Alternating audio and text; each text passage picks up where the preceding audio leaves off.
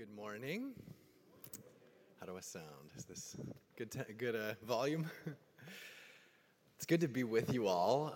My name is Matt Butin, and my wife and I have actually been attending Newcom for the last 7 years. I'm a member here, have a lot of investment in this community, love this community so much. And even as we were worshiping, just found myself thinking about how important this series is. How formation it's just been such an important metaphor in my own life. So when I actually received the invitation to speak, I kind of got the email and I was like, I don't know if I can do this. I'm busy, all kinds of excuses, right? But when I saw the title of this thing, I could not refuse. I literally looked at my wife and I was like, there is no saying no to this one. I am sorry. Like I have to do this one. Because for me, formation has been such an important metaphor in my life of what God does in us. The ways that God shapes us, as Scripture says, as a potter shapes clay. And it's a continual process.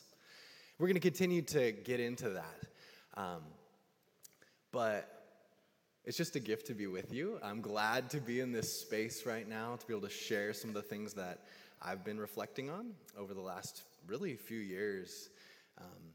But let's do a bit of a recap about this series. We started a few weeks ago. Emily kicked us off with Hagar's wilderness journey in Genesis and her encounter of God in the wilderness as God who sees us fully and completely, and the ways that transformed Hagar.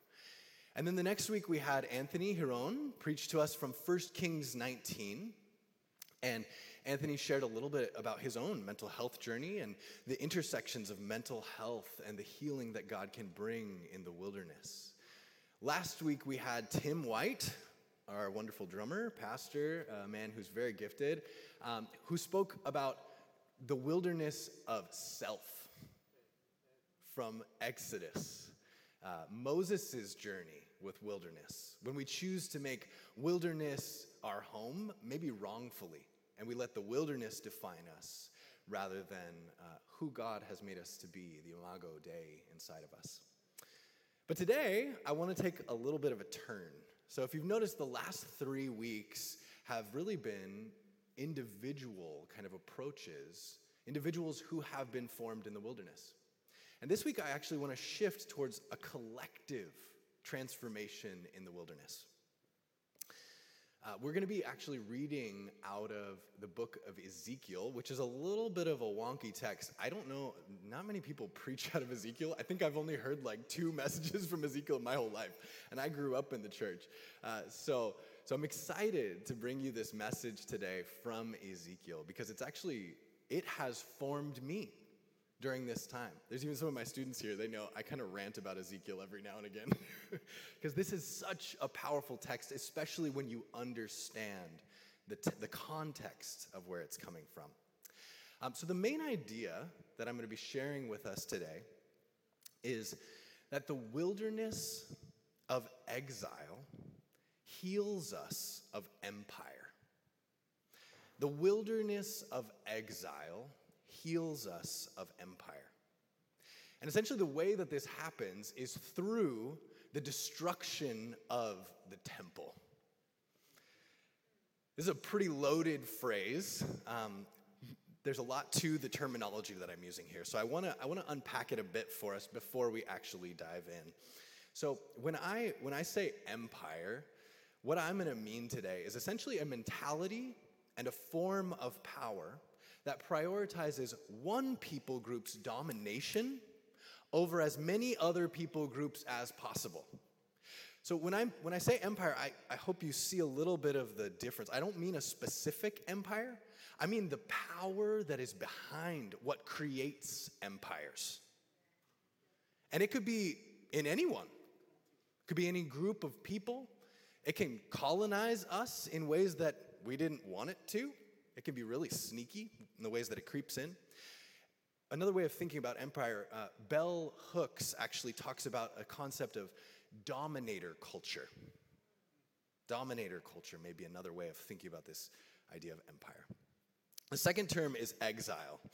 So I said the wilderness of exile heals us of empire.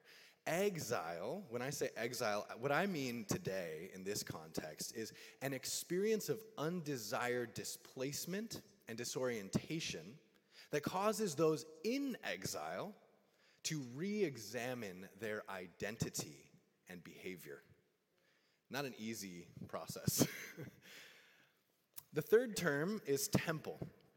And when I say temple, I'm actually talking really deeply from the Old Testament context of the temple.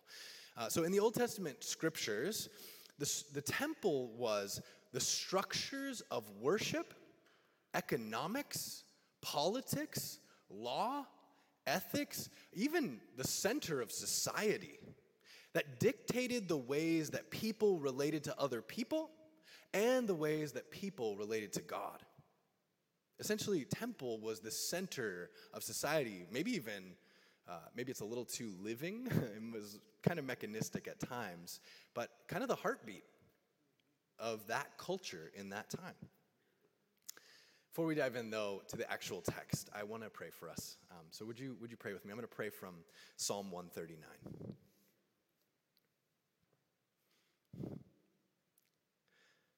Search us, O God, and know our hearts. Try us and know our thoughts. And see if there be any grievous way in us. And lead us in the way everlasting. Amen. So the context of Ezekiel is actually written from the perspective of a prophet. It's written from the perspective of a man who was going to be a priest. Okay, so his whole life he had kind of grown up in the ranks of becoming a priest, but something happened in his life that was tremendously disorienting.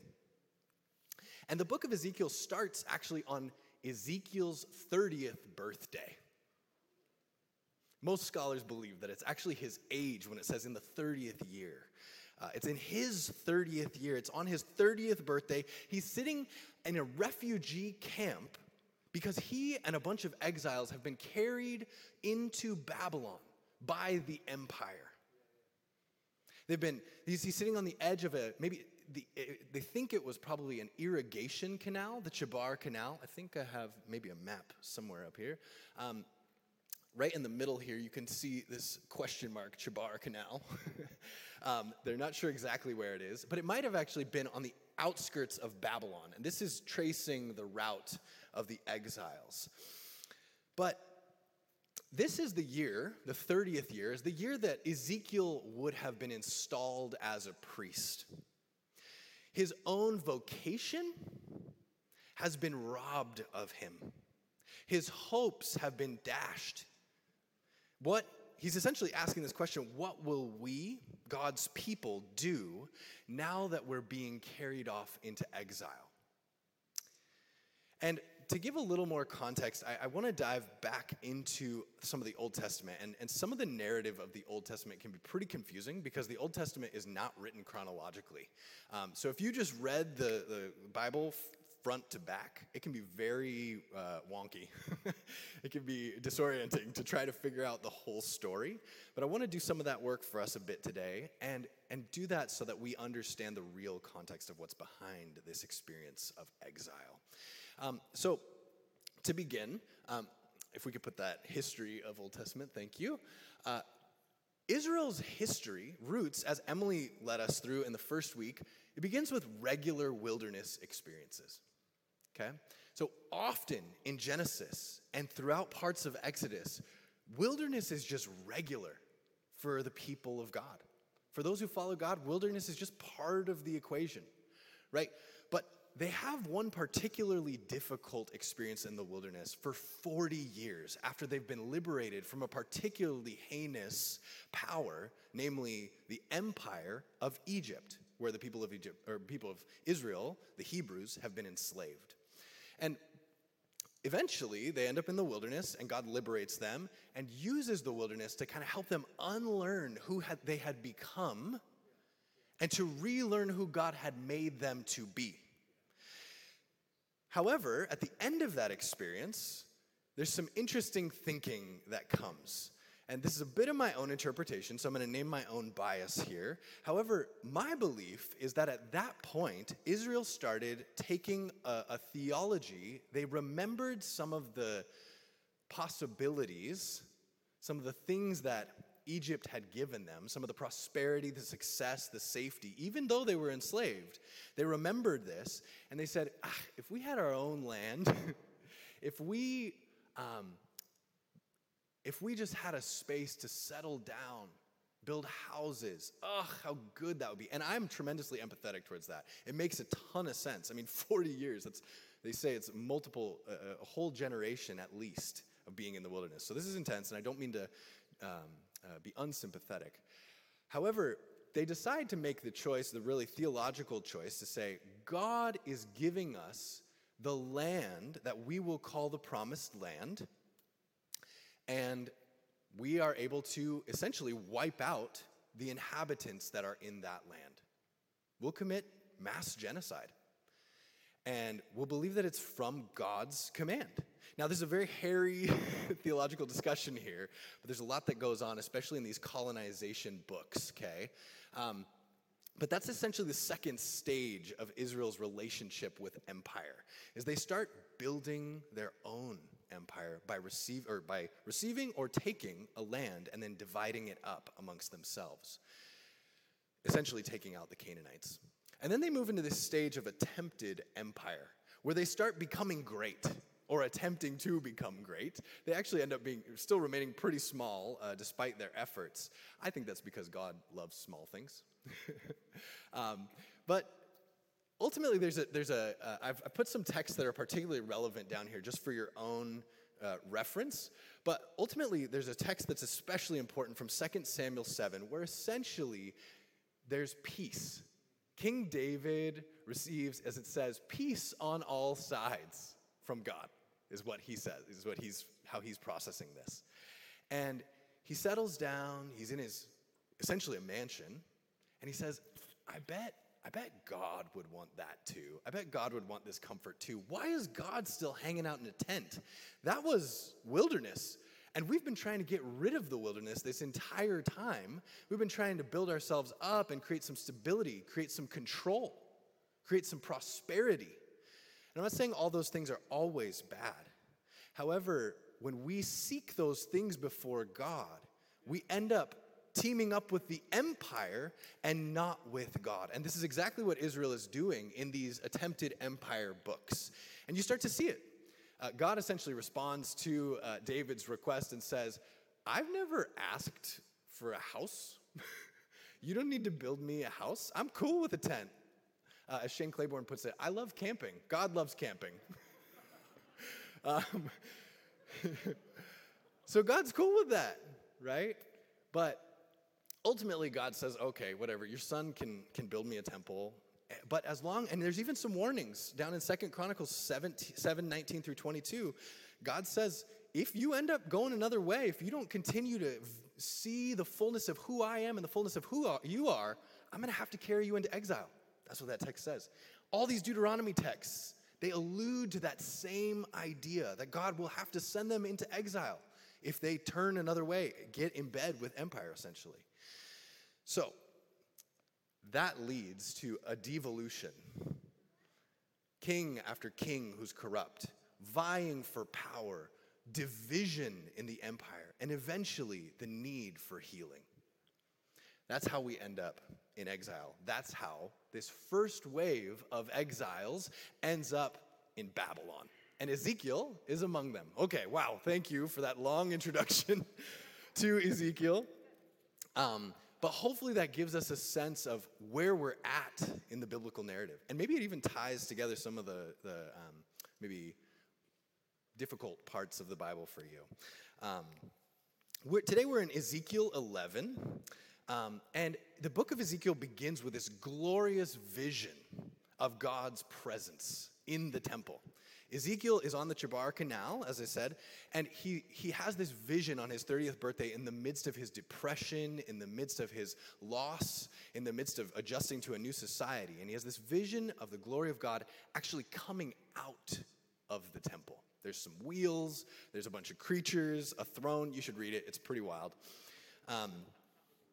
But God essentially charges Ezekiel after this vision to call out Israel's idolatry and Israel's injustice. Over and over and over again, and he does sign after sign. He is a total weirdo, y'all. I mean, like, he's laying on his side, he's building sandcastles. I mean, it's a whole thing. You need to read it. You probably know Ezekiel bread. That's literally from a verse in the Bible. He makes bread that's like prophetic bread. So he's a weirdo. Read it. We're going to go further into this, though, into Ezekiel 11, okay? And Ezekiel 11, 14 through 25, I'm going to be reading from the NLT translation here. It just expounds really well on some of the things that are going on in this text. So if you could go with me to Ezekiel 11, 14 through 25, if you have your Bibles, or it'll be right up here on the screen. Then this message came to me from the Lord. Son of man, the people still left in Jerusalem are talking about you and your relatives and all the people of Israel who are in exile. Side note, just sidebar here. Essentially what's happening is that there are people who are still in Jerusalem, in Israel, who they didn't get exiled yet, and they're talking about the ones who did get exiled. Okay, just to be clear here. Let's keep going. They're saying those people, those exiles, are far away from the Lord. So now he has given their land to us. Therefore, tell the exiles, this is what the sovereign Lord says. Although I have scattered you in the countries of the world, I will be a sanctuary to you during your time in exile. I, the sovereign Lord, will gather you back from the nations where you've been scattered, and I will give you the land of Israel once again. When the people return to their homeland, they will remove every trace of their vile images and detestable idols, and I will give them singleness of heart and put a new spirit within them. I'll take away their stony, stubborn heart, and I'll give them a tender, responsive heart. So they'll obey my decrees and regulations. Then they will truly be my people, and I will be their God. But as for those who long for vile images and detestable idols, I'll repay them fully for their sins. I, the sovereign Lord, have spoken. And then the vision picks up again. This is actually the end of the vision here, okay? So it says, then the cherubim, some of these creatures I mentioned, lifted their wings and rose into the air with their wheels beside them, and the glory of the God of Israel hovered above them. Then the glory of the Lord went up from the city and stopped above the mountain to the east. Afterward, the Spirit of God carried me back again to Babylonia, to the people in exile there, and so ended the vision of my visit to Jerusalem. And I told the exiles everything the Lord had shown me. This is the word of the Lord.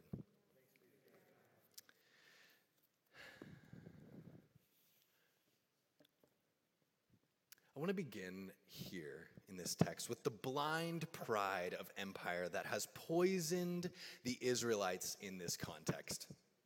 And you see it in the mentality of those who are not in exile yet. There's this view that the Jews who are not in exile had of those who were, okay? They essentially are viewing those who are in exile as the unrighteous ones. You see it in the statement up here. These people are far away from the Lord. They're essentially saying righteousness is here, not over there. It's located in a geographic place. It's this view that we have the truth. We have the promises. Soong-Chan Rah, who I believe has actually spoken here, he calls this exceptionalism.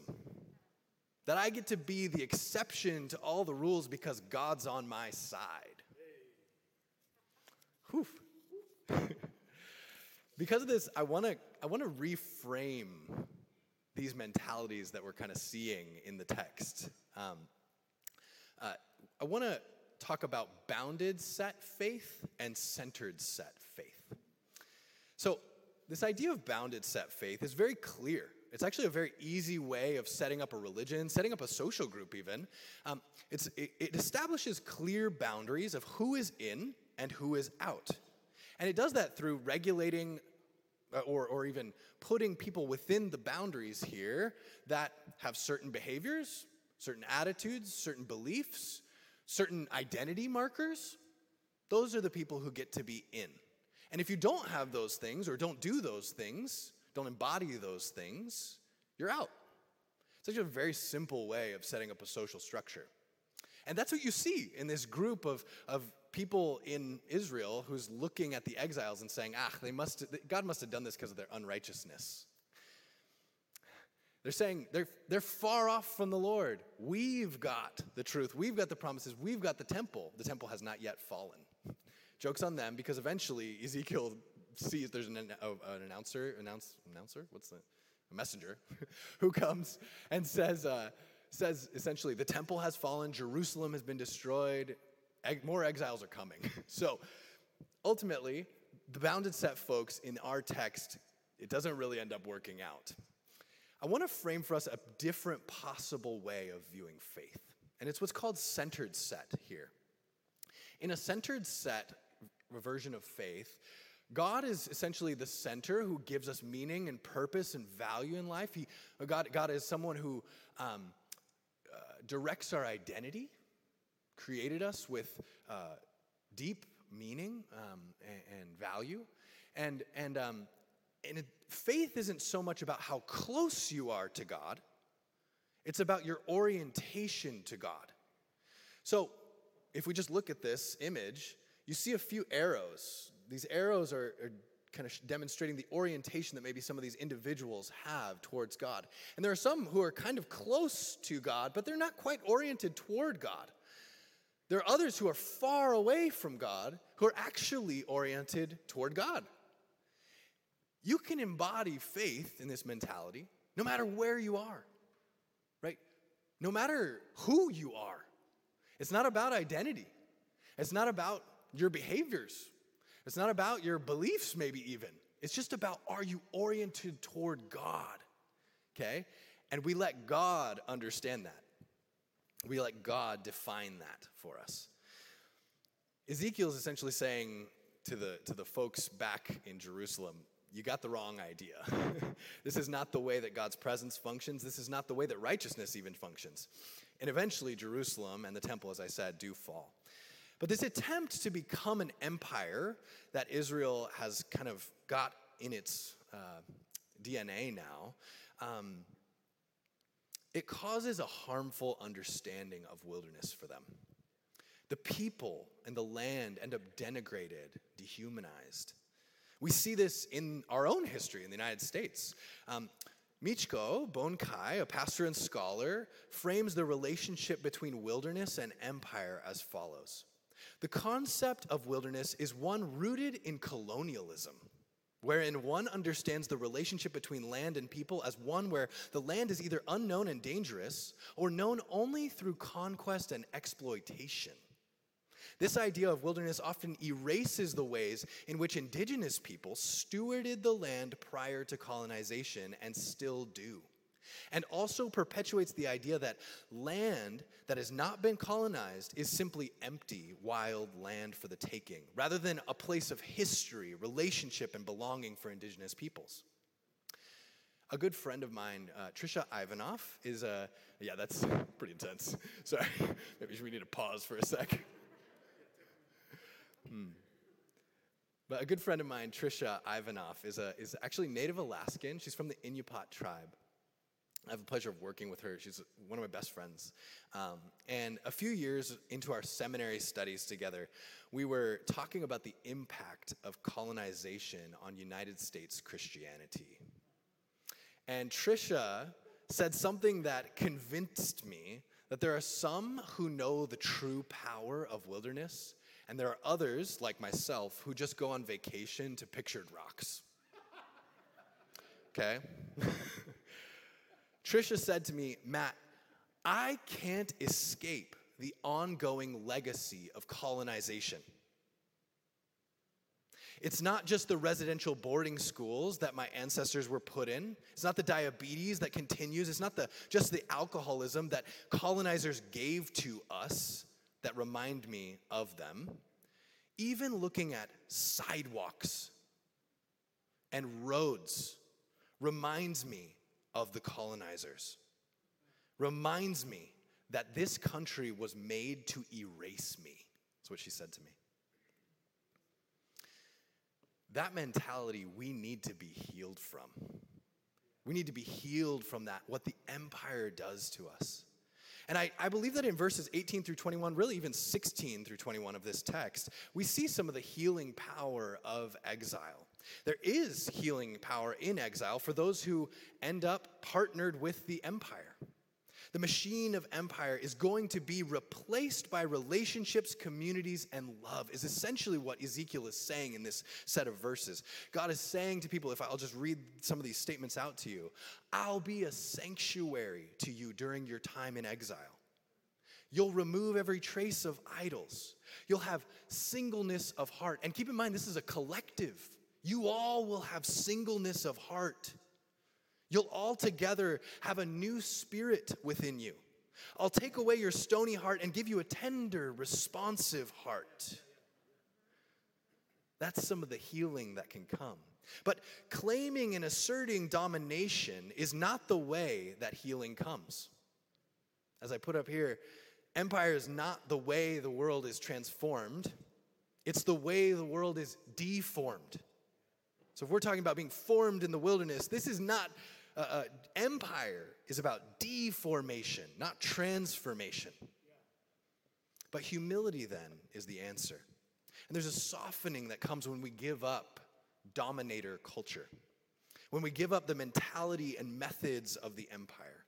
When we let go of, we should succeed. We should have the corner on truth. We have the answers. We don't need you. You just need us because we're the stewards of salvation. This is the restoration that can come with humility rather than the blind pride of the empire. But in verses 22 through 25, we see this truth that the destruction and reformation of the temple demonstrates the mobility of God's presence. And if we could put that next slide up here.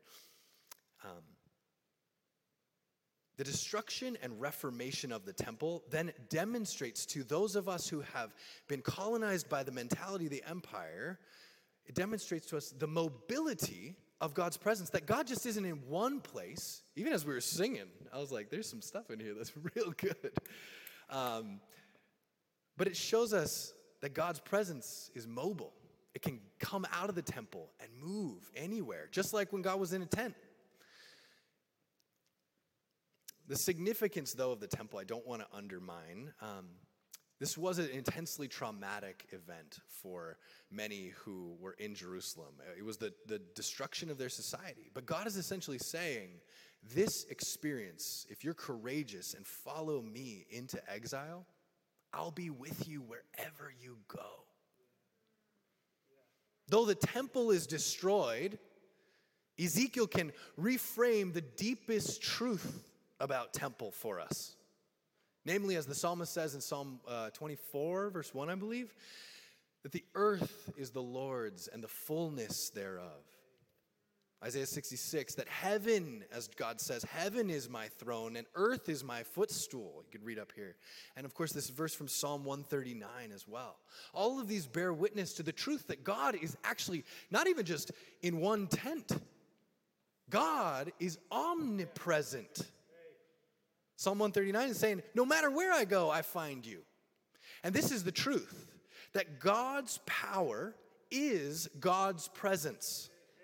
The most powerful thing about God is not God's ability to force people to do things.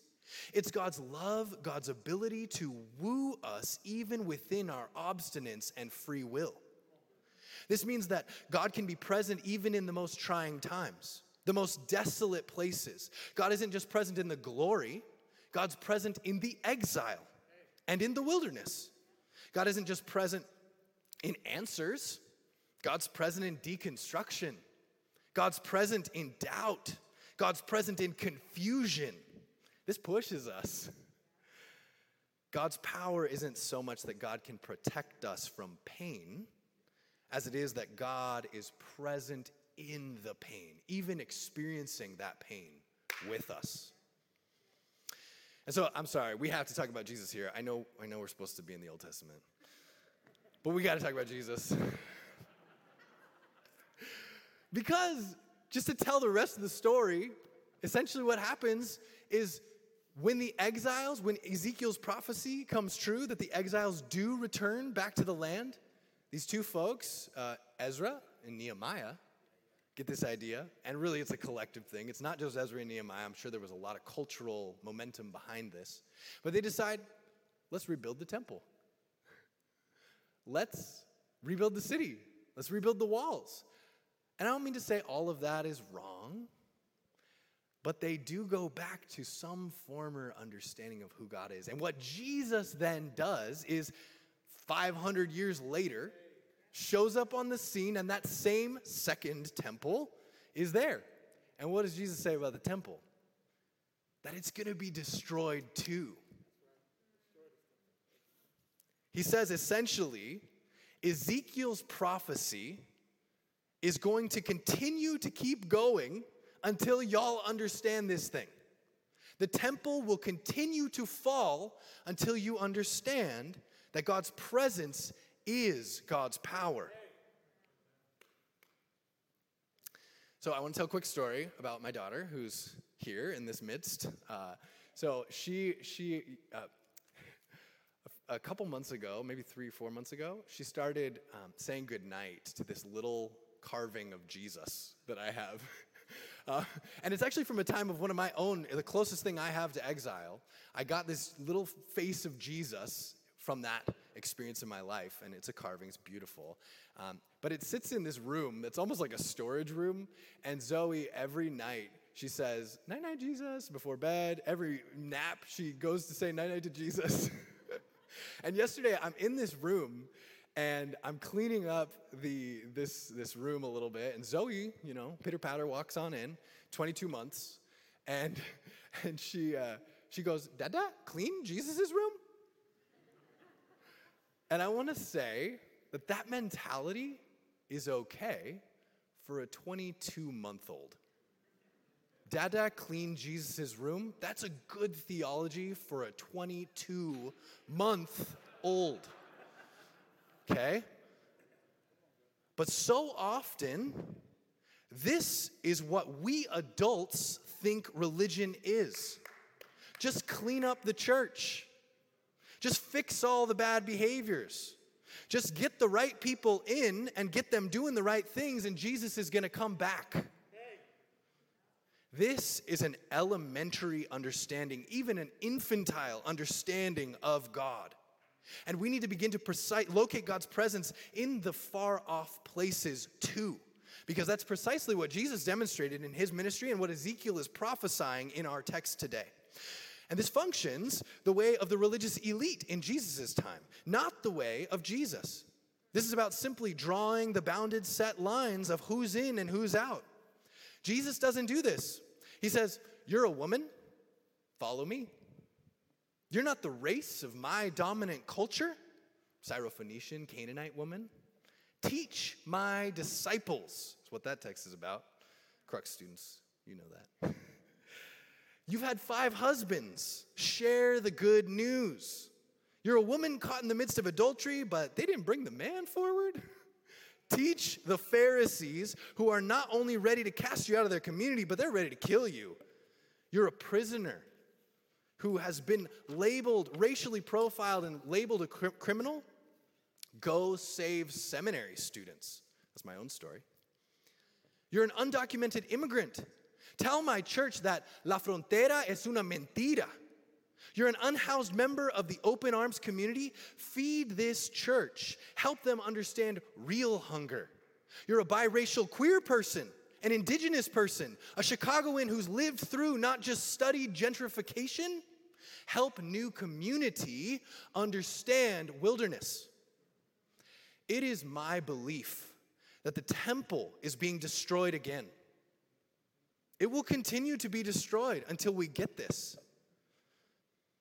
And I don't mean to minimize or just overly extrapolate this, but I want to share with us some statistics that have come out over the pandemic that are actually very relevant. They're not the only signs, and I don't think this would be enough to show us that the temple is falling. The temple in our time is falling. But in July 2020, the Barna Group announced that 1 in 3 Christians in the United States dropped out of church completely between March and May of 2020. Then the next slide. In March 2021, Gallup data recorded that church membership in the United States dropped below 50% for the first time since they had been recording data, which was in the 1940s. So that's when they started recording, and never has it been below 50%. Then this year, 2022, 2 studies have reported dramatic results. First, the Institute for Family Studies and the American Family Survey suggest that religious attendance as a whole has declined significantly in the past 2 years. Amongst those who reported that they attended church 1 to 2 times per month, as you can see, there was a 6% decline from 34% to 28%. And amongst those who reported that they never or seldom attended church, there was a 7% increase from 50% to 57%. The second study that came out in this year is that the Pew Research Forum announced that the United States Christian population has been declining steadily in the past decade. Today, 63% of Americans describe themselves as Christians, down from 75% just a decade ago. And if you look back to 2007 here, you'll see that we've really been steadily declining since then. Even this other bar here of no religion is steadily going up. The church has left the building. The Spirit is in the wilderness. The glory has left the temple. And these are heavy things. I want to channel us a little bit now towards some application. Because what do we do in light of all this? How do we respond to this kind of a heavy word? The first thing I want to encourage us towards is this idea that we should get saved over and over again. Okay, and I ask, I'll say this. I think we should stay in exile until we're as healed as we possibly can be of the empire. We should stay in exile as long as we can until we're healed of the empire. And I asked Cece before if I could share this, so thank you, brother. But Cece, when I first met him, we were in a membership meeting together here at Newcom.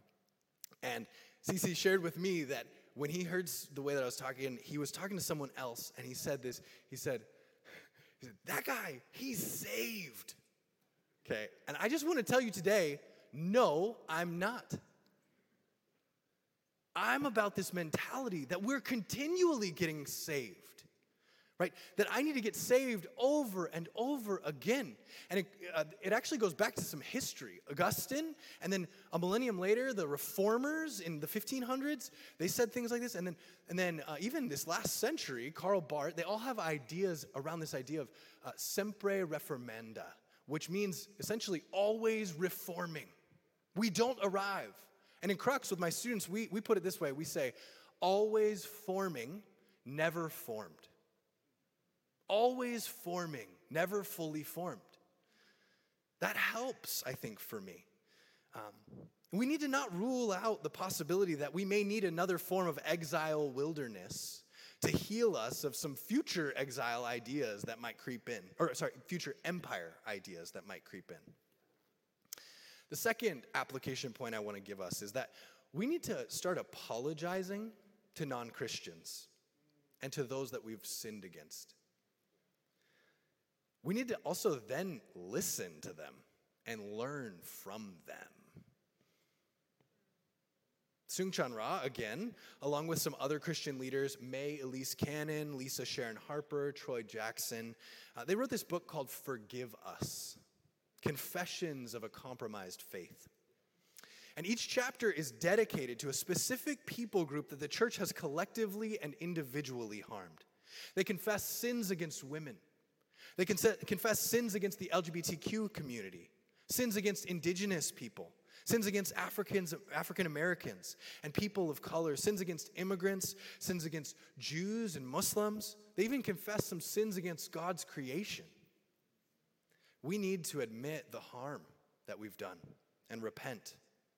When we're formed by those who understand the wilderness and exile that has been forced upon them by the empire, we end up swept into this beautiful experience of mutual transformation with them. And here I'm going to share a little bit about what it might look like to be formed by those who really understand wilderness. So this past Friday, I got to go with my students on what we call a Friday food crawl. And essentially, we crawl our way, we eat our way through a bunch of neighborhoods in Chicago. It's a really cool idea, and it actually helps it be kind of fun to learn some history. But essentially what we do is we hop on the L a little bit, we drive, we walk, and we meet with community leaders from Greektown, from near West Side, from Garfield Park, from Austin. And we learn from them about their community. We began to be transformed by the actual stories from the people who know what gentrification is, who have lived through it, rather than just studying about it in class. It's a totally different posture to take. One is the scientist, the other is the relationship, the partner, the one who comes alongside. So I offer that as maybe a potential illustration for us. And that brings us to the third application point, which is essentially that we, Newcom, need to examine ourselves. How are we, unintentionally or unknowingly, complicit in the harm of empire? And I want to note that this is a collective, again. I don't want to overly personalize this because I want to starve us of the hyper-individualism that has infected Christianity on behalf of the empire. We need to examine ourselves. We need to do this collective work. We need to stop victim blaming. So easy, it's just so easy to say that conservatives are the problem. Liberals are the problem. The compromises the church has made in its doctrine and theology are the problem. Social justice warriors are the problem. All of that, I just believe, y'all, the things we say as the self-proclaimed people of God. Ooh, sorry. It's a big sigh. So we need to examine ourselves and make the changes necessary in this time and place to follow God's Spirit, even into exile. A man named G.K. Chesterton, who's a Catholic theologian, he was asked, "What's wrong with the world from your perspective?" And his response was, "We are. We are what's wrong with the world." But this is actually, I want to end with an illustration of our life group. And I hope this is okay, my folks who are from life group. I'm going to talk about us. But we're pretty messy right now, y'all. We're in the midst of a mess. It's hard to figure out who we are. All of us have really been given a version of the gospel that was, as a man named Al Tizon writes about, partial at best. And I think all of us are hungry for a whole gospel. And so that desire has led us into a wilderness. The desire for a gospel that doesn't stop at any people group. As Luke says, it's good news of great joy for all the people. But our current leaders, Hao and Mia, who are wonderful, they've been leading us in multiple conversations over the past few months to start thinking about who we really are. And we've had to get into the mess. We've had to walk through the dense underbrush, exploring the nooks and the crannies of our identity. And to be honest, we don't know where we're going. We don't know what we're doing. And frankly, it feels like wilderness. But I believe this disorienting process of letting go of all the trappings of religion, all the stuff that God doesn't need in order to have a home, we're headed into the wilderness to discover that maybe God is there too. And we're doing that collectively. So today we have an opportunity as New Community to go to a congregational meeting. And whether you're a member or not, I deeply believe it's a way of applying, especially this third point of examining ourselves. I think it's a way of bringing your voice, bringing your experience. I'm just one person, right? We've got a ton of experience in this room. And so we have an opportunity to share some of that. Who are we? What is God's Spirit doing? The wilderness of exile will lead us, will heal us of our empire, the empire that has infected us. And the way that that comes is through the destruction of the temple, our former way of conceiving of all things. The way forward for the vast majority of us here, whose version of faith has been colonized, the way forward is exile. It's wilderness. We need to embrace a faith that's always forming, never formed. We need to apologize and learn from those we've harmed. And we need to examine ourselves collectively. Jonathan Brooks, who pastors in Lawndale, puts it this way. He says, "We used to live in catacombs in fear of the lions. Now we live in lavish homes in fear of the violence. We used to live in catacombs in fear of the lions. Now we live in lavish homes in fear of the violence." The wilderness is a place where we no longer are forced to bear witness to ourselves, as Michko Bonkai again says. So who are we, really? Who will we choose to be? Will we hold on to the ways of the empire? Will we defend the temple that God has left along with the exiles? Or will we go with them and with God into the wilderness of the exile and be healed? Amen. We thank God for his word today.